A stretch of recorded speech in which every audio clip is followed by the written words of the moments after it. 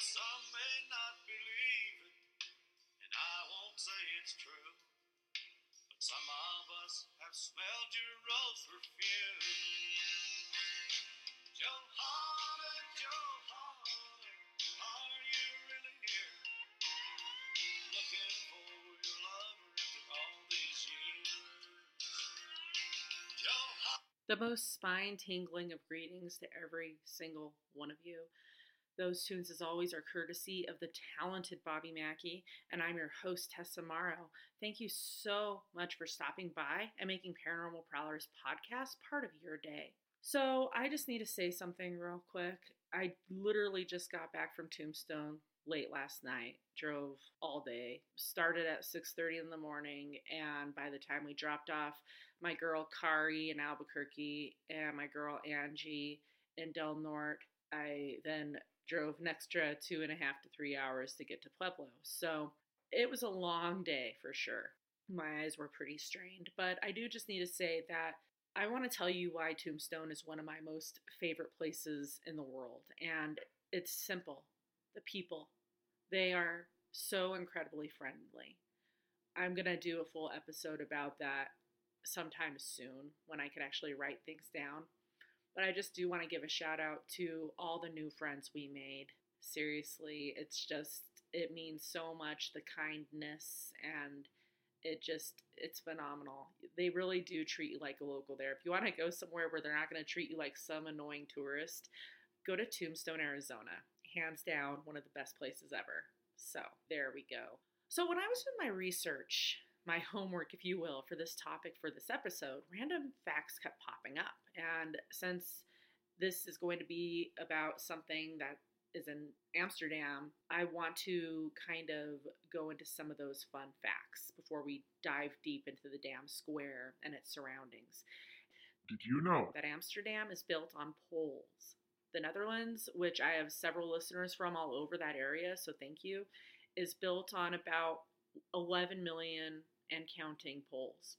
Amsterdam Central alone has 9,000. And the Royal Palace on Dam Square, which I'll discuss more later, is said to be resting on 13,569 poles due to sea level. So, just very, very interesting stuff, how they make things happen. They make it work. It's like, yes, we're like right here on the water, but guess what?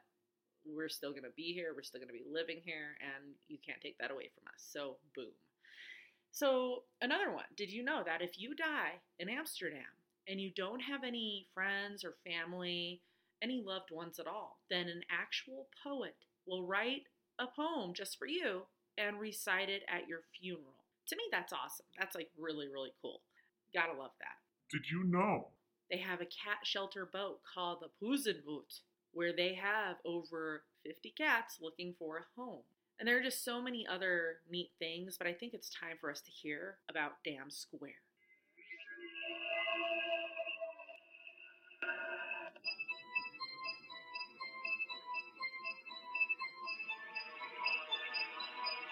You see, the Zuiderzee Sea was overflowing in the 13th century, and it was really scaring the people. They were extremely fearful that one day the sea would come and swallow them whole, flood the entire town, right?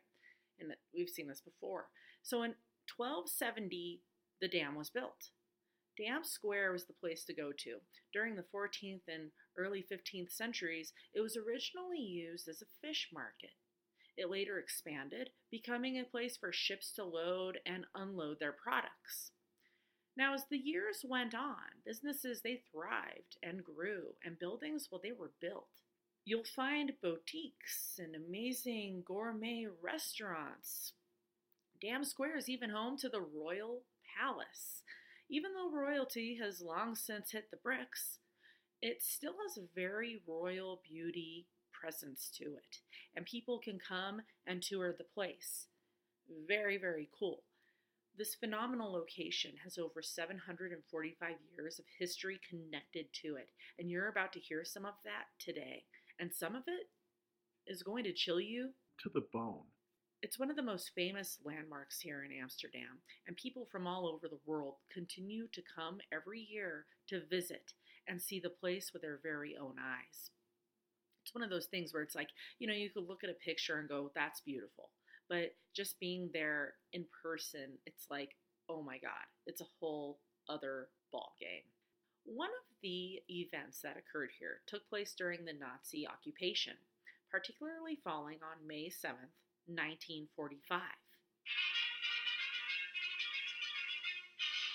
General Eisenhower's battle headquarters in the ancient city of Reims was the businesslike setting for Germany's unconditional surrender. The Nazi surrender, ending World War II, a war that my grandpa fought in, including Battle of the Bulge. People all over, well, they're celebrating freedom. People, they're in tears. They're crying happy tears. They were singing and dancing and rejoicing in the streets. Pure celebration was in the air, and I just got crazy goosebumps. You could hear it. You could feel it. Amsterdam, well, that was no different. They were thrilled. They were excited. Everyone was gathering to Dam Square to watch the Canadians come in. May 7th, 1945 was a day to respect, to honor, to celebrate. And damn well they were going to do just that. It would be a day that would go down in history, just not as they expected. Picture it. Dam Square, Monday, May 7th, 1945. Families, they come in groups, lovers hand in hand, the happy child on his father's shoulders. Neighbors joining one another. Cheers, excited cries, laughter, pure, ecstatic joy. For years they lived in fear. It has ended, and now they can breathe a sigh of relief. Suddenly, the cheers are replaced by cries and screams and pure panic as they are soon stuck in a battle of their own. A battle that several will not survive. May 7th, 1945, Germany surrenders the Allied forces. As people celebrate at Dam Square, the German Marines are on top of the rooftops of the Groot Club, monitoring the celebrations. The famed street organ is playing the cheerful music.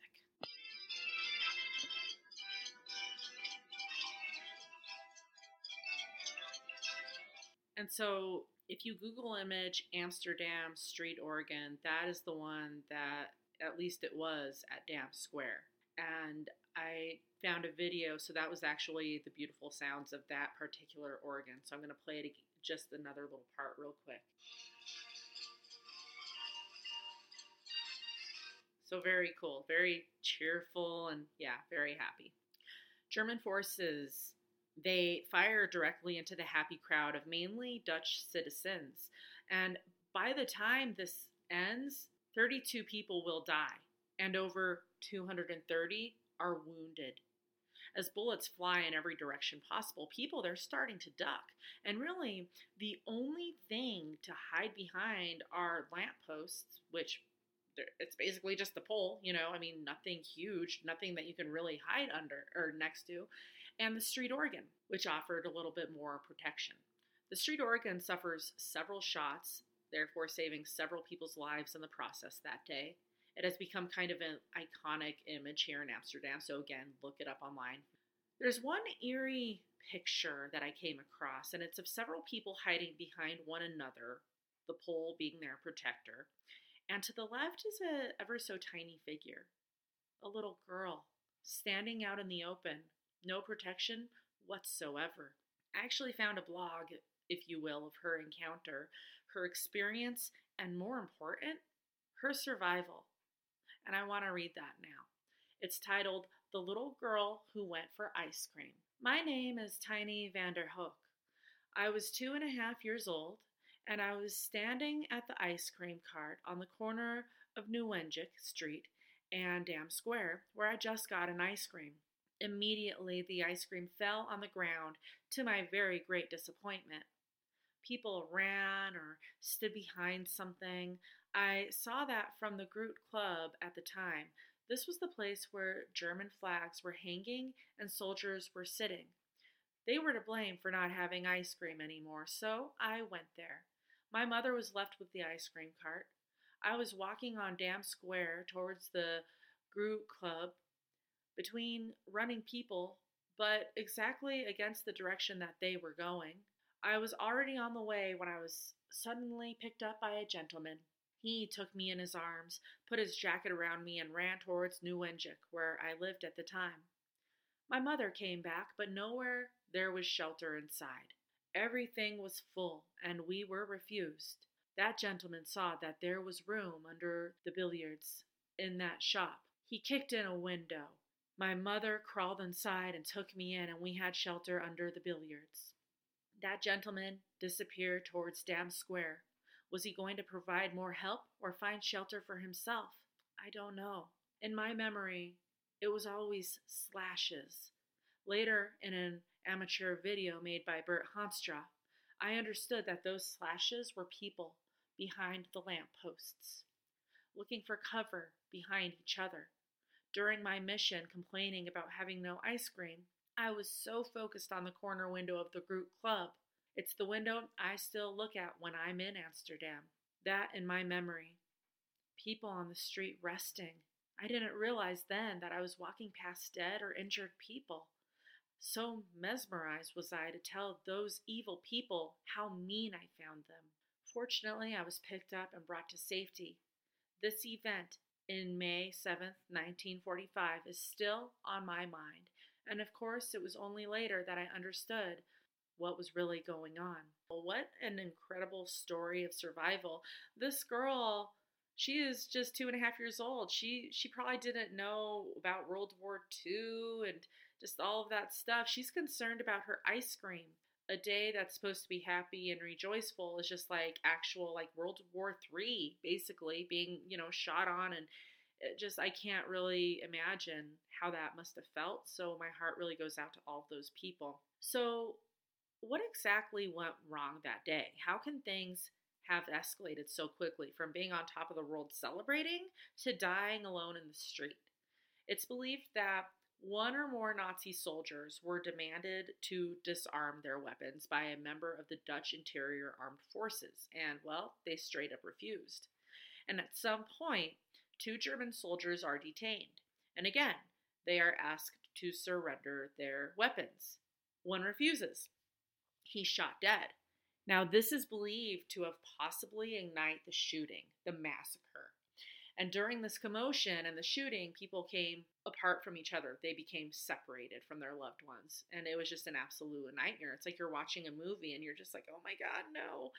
And after the gunshots were no more, several dealt with the thoughts erupting in their minds, such as, did my loved ones make it out alive? Are they hurt?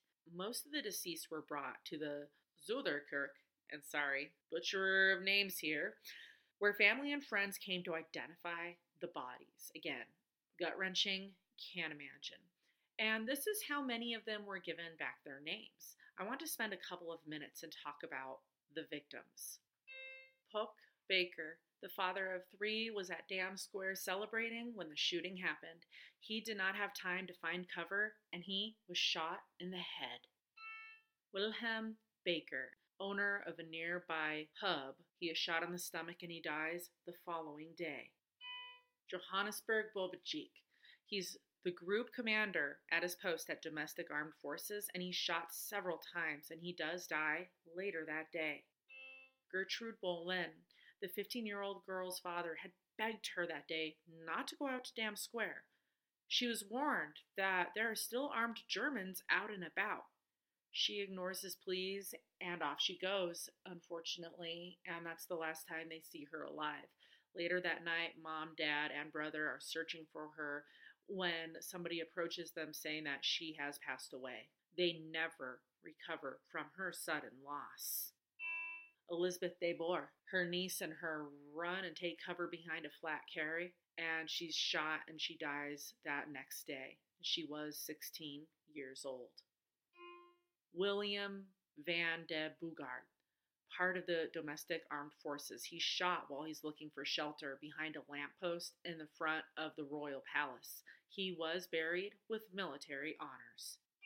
Herman Friedius Joseph Bode, a convict. He tells his wife that day, "Oh, darling, we're starting a whole new life." Comes to the city to welcome the liberators. He is shot dead. Wilhelm Seard, father of 7, dies due to his wounds. His body is placed at the church where his wife identifies him.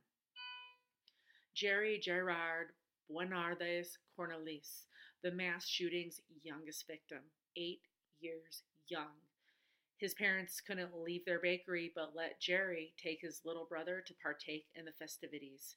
He will not live to see his 9th year. Petrie Antoinus Van Dam, married, father of 8, is shot several times, body laid by the ice cream cart. Peter Hendrik Dijkmeger worked at the post office located behind Dam Square, went with his 12-year-old son to the market in Dam Square, and as the shooting begins, father and son, well, they're separated.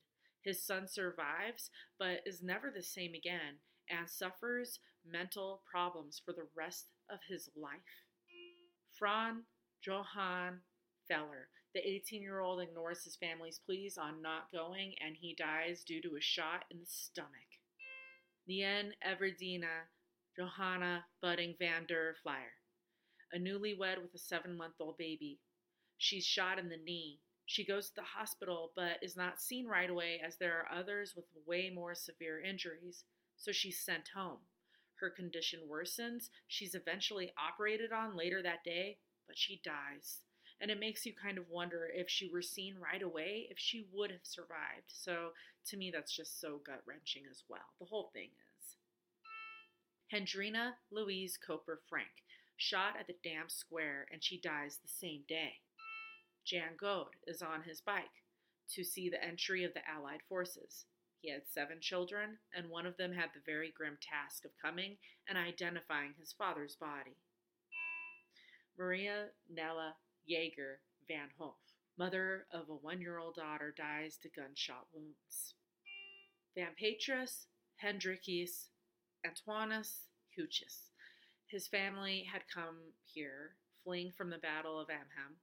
When the shooting started, the 19-year-old threw himself on top of a nearby 5-year-old child, using his body as a shield. He dies, but he saved that child that day. Elizabeth Wayland Lacourt. She went with a neighbor friend to celebrate. When she never came home, her children searched for her and found her body. It's believed that she died instantly. Wilhelm de Leveau. His family had gathered to celebrate the liberation.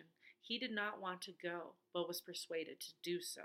The 14-year-old is walking in front of his mother when loud shots are fired. His mother notices that his back is suddenly red, just covered in blood. He's been hit. He dies, and his mother, she feels guilty, and she never recovers, and it's basically said she died a short time later from guilt. Hilgi Mastenbroek. Her young brother believes when the shooting started, she probably fled in the direction of the peak in Kloppenburg and was most likely pushed through a window. Around her neck was a beautiful wreath of flowers, draped to cover up her neck wound. Antje Quante Moke, shot in the neck, died before getting to the hospital. Hans Johann Ooms. He was with his mother at the dam to sing with the Salvation Army. He dies when he's shot in the heart. The Salvation Army buries him May 10th. Had he lived, he would have turned 17 years old the following day on May 11th. Rika Overgeek. The 12-year-old was known for her gorgeous blonde curls, and that sweet girl died after being shot. Wilhelm Theodorus Schachmohr, buying cigarettes when he's instantly killed. Jan Johann Wilhelmus Selman dies from his wounds. Hendrik Karlschmidt. He is walking past Dam Square when he's hit. He lives for several days. Doctors are actually shocked that he held on for so long, finally dying on the 10th day. Altaga Schaffer Schmorenberg. Shot and he dies shortly after. Jorianus Lambertus Stott was with his neighbor and saved her from death. Johannes William Schachmohr, a flour merchant who worked at the dam. He was with his dad when he was shot. Noel Arnoldus Petrus Strop went to celebrate with his family. His son, on top of his shoulders, waiting to watch the Canadians come. His wife takes their son home after a while, and a little over an hour later, he will be dead. If you hear that beautiful little jingling sound, that is the gorgeous Jazz cat coming in. Hi, Jazzy. Sophia Frederica Mathilda Vermeulen Devry. At Dam Square, she's with her grandson. She protects the child with her body. She dies 2 days later due to gunshot wounds, a pulmonary embolism, and a fracture to her right femur. And last but certainly not least, Hendrikus Williamson, holding his child's hand when he's shot in the belly, dying before his daughter's very eyes. And not one single person was arrested or tried for these horrendous crimes, for this massacre, for this bloodbath.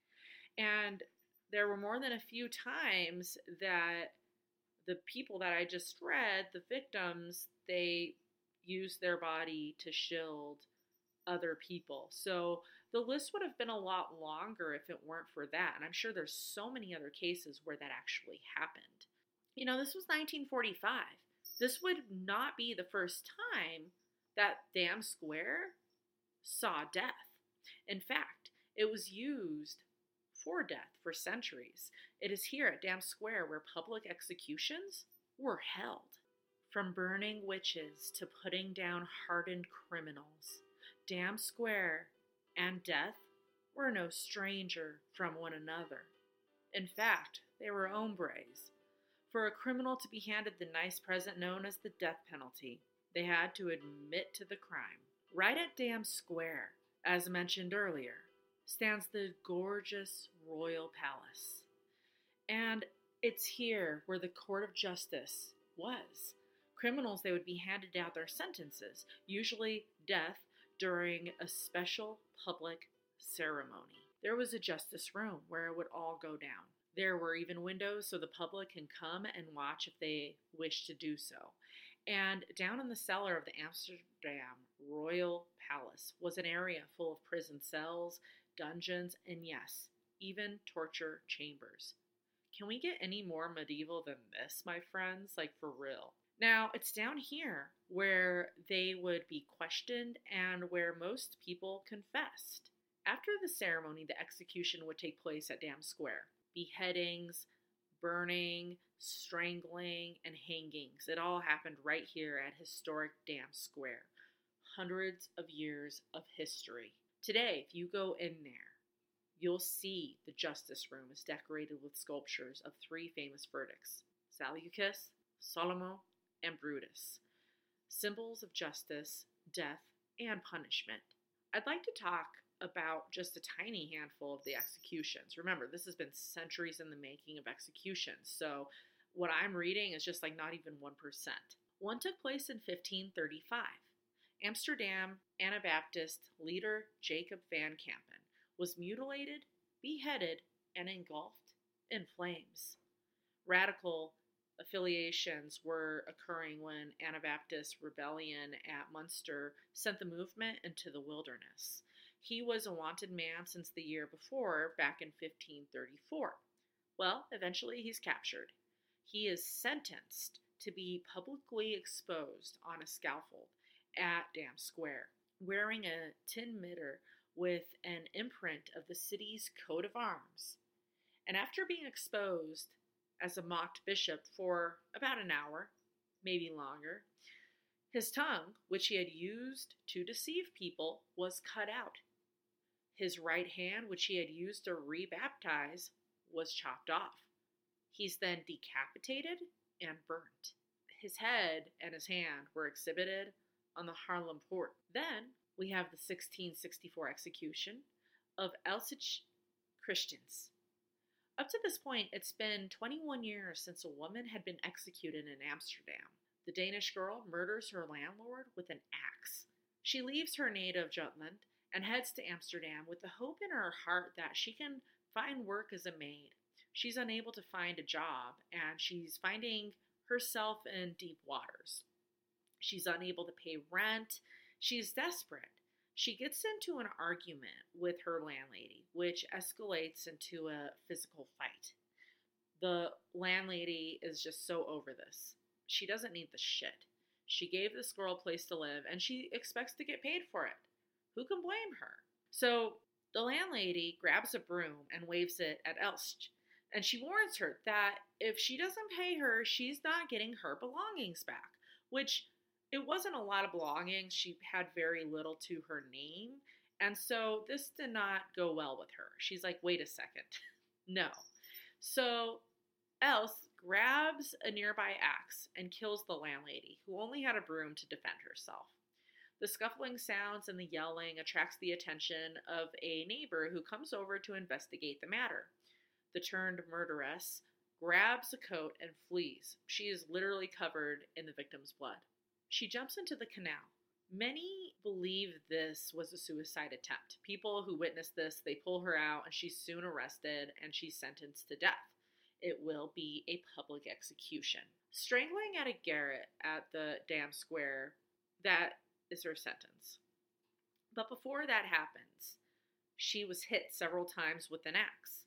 Not just any axe, my friends, but the axe that she used to brutally murder her victim.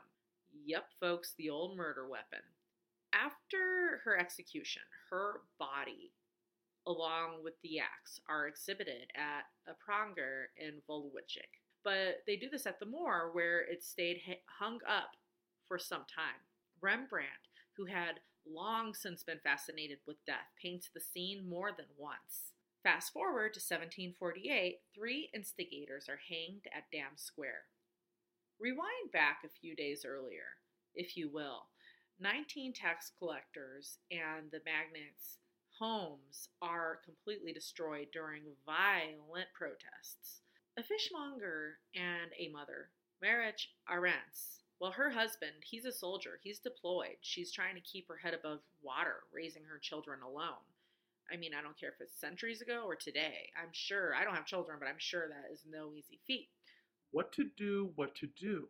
Does she go out and get a job? No. Does she get a babysit gig for extra do-re-mi? No. Does she head over to the red light district to earn some money? Again, what the hell is a lady to do? She helps rioters. She's even seen at the scene of one of the homes helping destroy it. And when confronted, she spits at the agent and says, "Today we are the boss, and tomorrow we will come to you at town hall.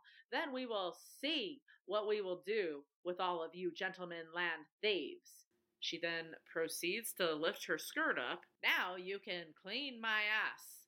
That's all I have left for you." Okay, so this woman, if you want to call her that, that's not very ladylike, but, you know, she goes to her market stall to conduct business a couple days later as if earlier she wasn't wreaking havoc, as if she wasn't part of a riot, a very non-peaceful protest, destroying stuff. She's acting like she's all normal, just a normal day, baby, nothing going on here. She's arrested for sedition, and it's not like today where people sit on death row for decades. No bullshit. The very next day, her, along with 2 other rioters, are publicly executed, hanged at the WAG at Dam Square. Through the sounds of drums, you can hear her threats. "Revenge, my dear citizens' assistants, for you now let me die so shamefully while I have not fought for myself. I did it for the whole country, against the tyranny of the tenants, who tormented us citizens and forcibly took our money and good for the lease." After her execution, something utterly horrible happens. As they are hanging the other 2 rioters, a huge disturbance breaks out in a large crowd. What it's from, I don't know. Maybe it was family members seeing their loved ones being hanged. Maybe it was something completely different. I don't know. But what is known is that several people are trampled or crushed to death, while others are thrown into the Amstel River. Besides the 3 executed people, it's estimated that close to 200 additional people lost their lives that day. Like, mind blown, that's horrible. Can't believe that. I just talked about the tiniest of morsels of executions, for thousands have died here. During the Spanish Inquisition, several people were accused of being witches and they were burned to death here. With such dark and bloody history, is it really, I don't know, a shock that this location is considered to be extremely haunted? People have seen apparitions here. Many believe that some of the condemned souls continue to roam Dam Square. There's many surrounding areas that are haunted here as well. A short walk away is an old spring house called Spinhus. It was founded in 1597 as a penitentiary for women. It's now a hotel, but back then in its heyday, it sure had some unruly gals here. There's a famous story connected with this former penitentiary. Long ago, a priest and a young girl, they fell in love. Knowing that it would be taboo, you're a man of the cloth, and this is a young girl. I don't know what her age was, but even if she was a legal age, it's still kind of like, okay, what are you doing? This isn't right. Well, they decide that there's nothing that they can do about their love. Well, the priest, he's utterly devastated. He commits suicide, and the girl is said to have spent the rest of her life at Spinhus. Well, the priest, his tormented spirit remains earthbound and haunts one of the now hotel rooms. Now, is it a room she was living in for the rest of her life? I don't know. Maybe she's there too. Whoever it is, hotel staff refused to go in that room because so many weird things have happened there. And one last thing, when it comes to Haunted Amsterdam, as I was doing my research for this episode, one story kept popping up. So I felt I better share this as it's quite the story and it apparently wants to be shared. So Spookstig. It's a sad tale about two sisters, Dina and Helena. A young handsome sailor, he comes into town, comes along and falls ever so desperately head over heels in love with one of the sisters, Dina. Well, let me tell you, the feeling, well, it's mutual. She falls for him too. He's perfect. He's friendly, he's caring and loving and full of compassion. Not to mention girl's absolutely gorgeous. Well, this does not sit well with Helena at all. Not one bit. The longer the sailor and Dina are together, the more they date, the more jealous Helena gets. She's seething. This just simply won't do. She soon erupts. She murders Dina, her own flesh and blood, her own sister. I mean, unbelievable. The sailor, he's beside himself. He wanted to marry this woman. He wanted to spend the rest of his life with her. The love of his life is brutally taken away. Her sudden death leaves him shattered, devastated, and, well, completely heartbroken. Well, you guys, guess who's there to console him? Yeah, you guessed it, that sweet, sweet girl, Helena. She lost her sister. He lost his lover. They confide in each other. They have a strong bond. They both lost somebody near and dear to them. You feel for them, right? Well, fast forward some time and Helena marries the sailor. And this is just what she had planned. This was her dream. I mean, she killed for this to happen. Marriage and companionship with an ever so gorgeous sailor, even if she had to steal him away from her own sister. Well, several years go by, and Helena is now on her deathbed. Feeling guilty, she finally spills the beans, confessing her murderous crime to her husband. He is shocked, disgusted, and rightfully so. She pleads for mercy, begs for his forgiveness. No such luck. She murdered his true love, used him, lied to him, and a huge, nasty, murderous lie at that. He curses her soul to roam in misery for eternity. And it's said that in the 100th anniversary of her death, a woman's screams were heard in the area where she killed her sister. Was that her or was it her sister? I don't know. From time to time, her scream can still be heard. People believe it's the tormented screams of Helena. On more than one occasion, people have seen her apparition roaming the dark alley where the tannery once stood so long ago, clearly unable to find peace. Did you enjoy this week's episode? Yes! Listen to the others, you guys. They're equally awesome. Haven't heard every single one yet? No need to cry. Seriously, you can binge listen right now by heading on over to any of those podcast platforms such as Spotify, CastBox, Owltell, Deezer, Apple Podcasts, Pocket Cast, wherever you may roam to listen to your other spooky podcasts. You'll probably find Paranormal Prowlers podcast lurking in the background. This week's special city shoutouts go to Winchester, Virginia, Estelle, Louisiana, Columbia Heights, Montana, Manitowoc, Wisconsin, and Larvik Municipality. Thank you so much, you guys, rock stars, every single one of you. Absolutely. Don't forget to show that subscription button some love. Throw a review my way. Have a tell to share. Email me at paraprow@gmail.com. See you next week.